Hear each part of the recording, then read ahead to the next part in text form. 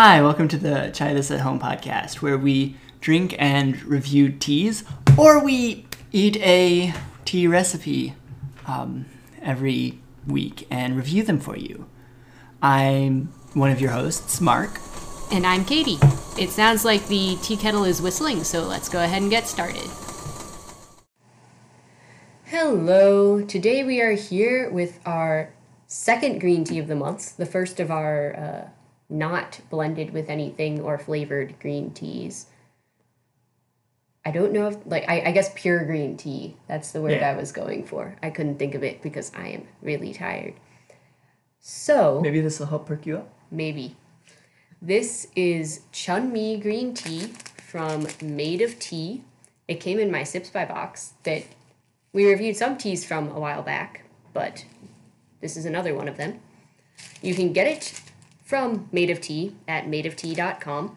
You can get 4 ounces for $12, which obviously puts it at $3 an ounce, so not a bad price in my opinion. Or you can get 8 ounces for $22, so then, you even get a little bit of a discount. It doesn't actually, really list ingredients under the word ingredients, but, it's just green tea. So the ingredient is green tea. But the description is organic and fair trade green tea from the Jiangxi province, China. This famous green tea has a bright, clean taste and is known as precious eyebrow tea due to the distinct eyebrow-like shape of the leaves, which is maybe not something I would have come up with on my own, but I can confirm that the leaves are indeed eyebrow-shaped. Yeah, and I wonder if maybe part of it is that they were in a bag. Yeah, we're also getting to the bottom of our bag a little bit, so it's a little bit crushed at the bottom. Yeah. But when I first saw it, I was like, okay, yeah, I can definitely see how those are eyebrow-shaped. Yeah. Also, eyebrows come in many different shapes. It's not like there's just one eyebrow shape, so it's not that hard of a claim to make. But whatever. Precious eyebrow tea. That's what it is. Precious. So, before we have Mark tell us about brewing, I asked Mark if he would tell us a little bit about what makes green tea different from other tea.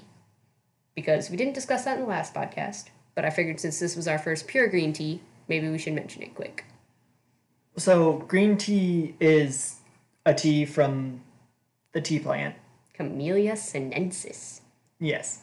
And, there's several different kinds. There's white tea, yellow tea, green tea, and black tea. Anything that's actually a tea. Right. Unlike our beloved rooibos, which is not. Which raises the question, what is actually a tea? But what can be called the tea, I guess? I mean, if you want to be snobby about it, then only things from Camellia sinensis are tea. Right. Everything else is like a tisane. Except I'm still not sure how to say that word, and it sounds dumb to me. So I keep calling them teas. Right. But... yeah, I'm not sure exactly what the difference between green tea and yellow tea is, because the internet was not clear at all. But basically it sounds like white tea is just dried, and it's very delicately dried. Black tea, they let it start oxidizing, which is, I believe, the first step in decomposition. They don't let it get too far. Sometimes people also call it fermenting. Right. I feel like I like oxidizing better because fermenting seems to imply that, we're making alcoholic tea over here. And, I mean, technically decomposition does tend towards making alcohols, but it's not like you're going to be getting any sort of buzz from your tea. So right. I feel like oxidation is maybe a better term. Right. So green teas are not oxidized, but they're either toasted or steamed. And it's usually Chinese green teas are roasted, right? And Japanese green teas are steamed. Chinese green teas are not steamed. Japanese, it depends on the province. Okay. But since this one is from China, we have a decent chance it was probably roasted. Right. I suppose I could Google that quick. If they did it traditionally, it was roasted. Then there's also oolongs, which are somewhere between green and black teas. I believe when they start oxidizing, they become a oolong, and they stop being an oolong at somewhere in the 80% oxidized. I don't know what that's 80% percent of, because I mean, like, 100% would be charcoal. yeah, that's a good point. How do you, I guess 100% oxidized, maybe that just means like 100% of the leaf has started to oxidize. I guess. And then Ah, there's also the puers, which, those are a are weird one. We'll get to them someday. yeah, they're a whole different animal. So yeah, green So- teas are not oxidized; they're just roasted or steamed. Right. According to this one random website on Google, chunmi green tea is pan-fired, which I believe means the same thing as roasted. Yes. So, anyway, that's what's up with this tea specifically. Now we will get on to the looking at. Nope, we will get on to the Mark telling us how he brewed it. Okay. So the bag here says it needs 2 teaspoons of tea at 175 Fahrenheit for 2 minutes. So that is what we did. So that is what we did. We even like actually measured the temperature of the water. Which I think we somewhat regret, because I happen to know that this is. Pardon? Nothing, never mind. Oh, we tasted it, and I happen to know this is a tad warmer than I normally make it. I didn't want you to tell the people that we had tasted it before we claimed to have tasted it. Oh well, it's fine. We did taste it already because Yeah. I was like, did we do it right? Because we wanted to have a good example to talk about for you. Right. But we determined that by following the directions on the package, it seemed a little bit overbrewed to us. Yeah, so maybe, a little lower on the temperature, a little bit lower on the timer, whichever you prefer, I guess. Yeah. I think also when we did it before, we might have only used 1 teaspoon, not 2. Oh, yeah. Which wouldn't affect the It shouldn't make it- overbrewingness. Right. But We did like this tea for sure when we first, well, not when we first tried it, because we did it totally wrong. yeah, this tea. So more backstory before we even get to the tea. So I didn't really think I actually liked green tea because it was always gross and bitter and tasted like nasty grass. And so we got this one and we tried it and we were like, meh. But then we like actually let the water cool down for like 3 minutes or something after we boiled it and then brewed it. And then I was like, I really like green tea. And in conclusion, that is why you now have January full of green tea. And my life is full of green tea as well. Yeah. Also, we just realized that we had not had any green teas on the podcast yet, so we felt like that was a bit of a gap. Yeah, that's But- the reason we gave last week. Right. But honestly, the real reason was I just wanted to drink more kinds of green tea. But anyways, now we will look at the tea. It's kind of honey-colored, but with a Yeah. greenish tint. Yeah, it's a nice color. I like it. It's nice and clear. Yes. We can see the sediment at the bottom, which I don't think it was a problem the first few times we brewed it. So yes, it's definitely crumbling. Yeah. I mean, towards the bottom of the bag. Yeah. Smells grassy to me. Not overpoweringly so, but I want to call it a molassesy grass. Not that it has molasses flavor, but it has molasses vibes. all right, I will just take your word for that. Grass normally smells fresh and bright. So It's like the dark version of grass, I guess. So this is to grass as molasses is to sugar, is what you're trying to say? I think so, yes. Okay. This is dark grass. That makes it sound really angsty. Way to go, Mark. So like I said, it was a tiny bit overbrewed this time, so it's a little bit bitter, but it's grassy. I feel like it tastes a tiny bit roasty almost. Like, I don't know that I can taste the fact that it was pan roasted, Right. but I like can feel the pan roasting and its essence flowing into my soul.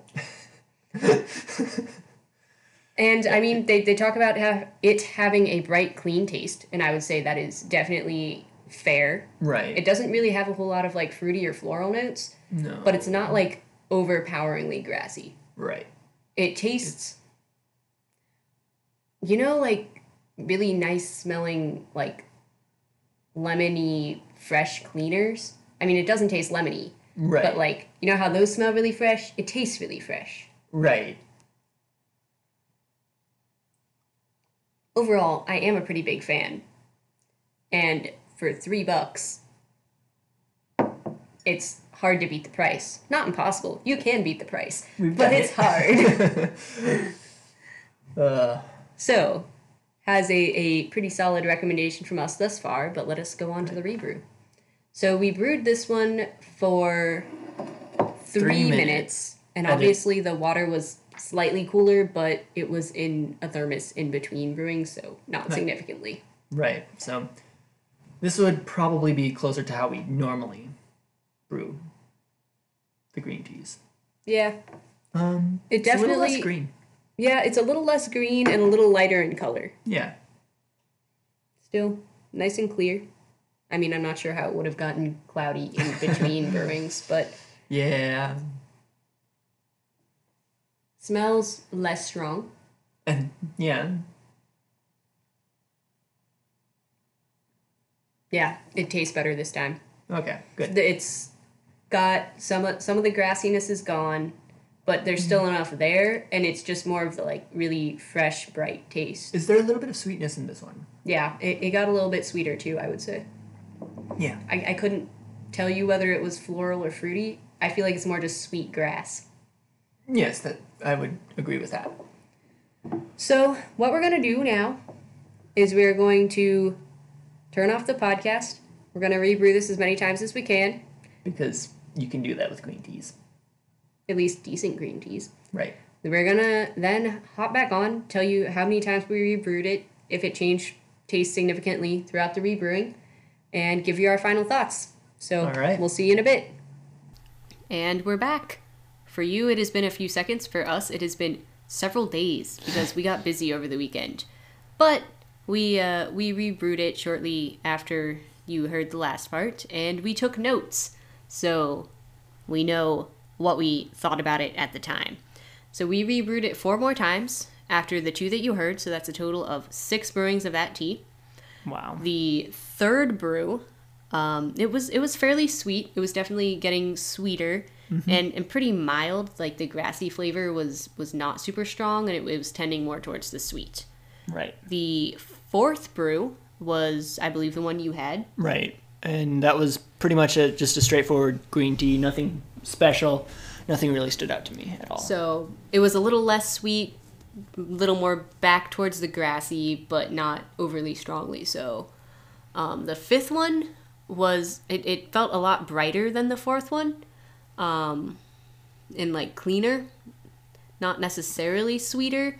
It was one of those things where it's like headed towards astringent, but it's not astringent yet, so it just feels really clean. According to you, it had a caramel aftertaste, but I didn't get that. You also say that a lot of times, and I don't see it. So it's like, I guess it's more of a, that's the best way to describe this flavor is this in relation to this. So like as caramel is to sugar, this is to this tea. So I think what he means by it is that it has like a darker sort of aftertaste. Probably. But I'm not sure because I didn't necessarily see that in this tea. And then the sixth one was mine again. I think the fourth and fifth one might have been both yours. The sixth one was mine again. It was sweet, kind of fruity, but it was getting weak. It wasn't watery, but it was weak enough that we didn't bother to brew it again. No, I think it could have been rebrewed a few more times. Okay, Mark thinks it could have been rebrewed a few more times. But we would definitely have had to let it steep for a lot longer. Okay, that's true. We did not really increase our temperature or time over the rebrews. I think I did increase the temperature a little bit, but probably not enough. Okay. So with adjustments, you could potentially get more than 6 brews out of this, depending on how strong you like your tea. So as far as pros and cons go, that's a huge pro, especially when it's only $3 an ounce. If you think about it, if you assume that you're getting 6 brews out of this, you can almost say that it's 3 divided by 6. What's 3 divided by 6? 1/2. Oh, yeah, it's almost like it's 50 cents an ounce. Sorry, guys. You get a math minor and you can no longer do basic mental math. So you could almost tell yourself that it's 50 cents an ounce. It's not really, but it's like that. Other pros. Well, there's the caffeine thing. That's neither a pro or a con. Just depends. I mean, according to people, caffeine in green tea gives you more sustained energy than caffeine in coffee. I've never seen a scientific study on that or anything. I think it's supposed to be because there's other like antioxidants and stuff in the green tea that like. So with coffee, you're just getting the straight caffeine buzz. With green tea, you're getting the caffeine, and then you've got something to pick you up at the end and stuff like that. Ah, interesting. I'm not gonna make any health claims over here, but that's what the internet says. I wonder if there's articles about that for our article series of blog posts. We should look at that. But so caffeine, you can rebrew it a lot of times, making it therefore relatively cheap. And even if you couldn't rebrew it, it's still on the less expensive end of teas we tried. I feel like this is as long as you brew it correctly, it's a decent introduction to green tea because it's not super like vegetal, really. Like it definitely tends towards grassy sometimes, but it's got a decent amount of sweetness. Oh yeah. I wouldn't necessarily say it's my top green tea for somebody to start on, but it wouldn't be a bad choice. I feel like a pro is that people call it precious eyebrow because how would that not be a pro? I don't know. It's definitely a pro in my book. Cons, you got to be careful brewing it. Oh, I mean, not super careful, but if you try to brew this like a black tea, it's going to be nasty.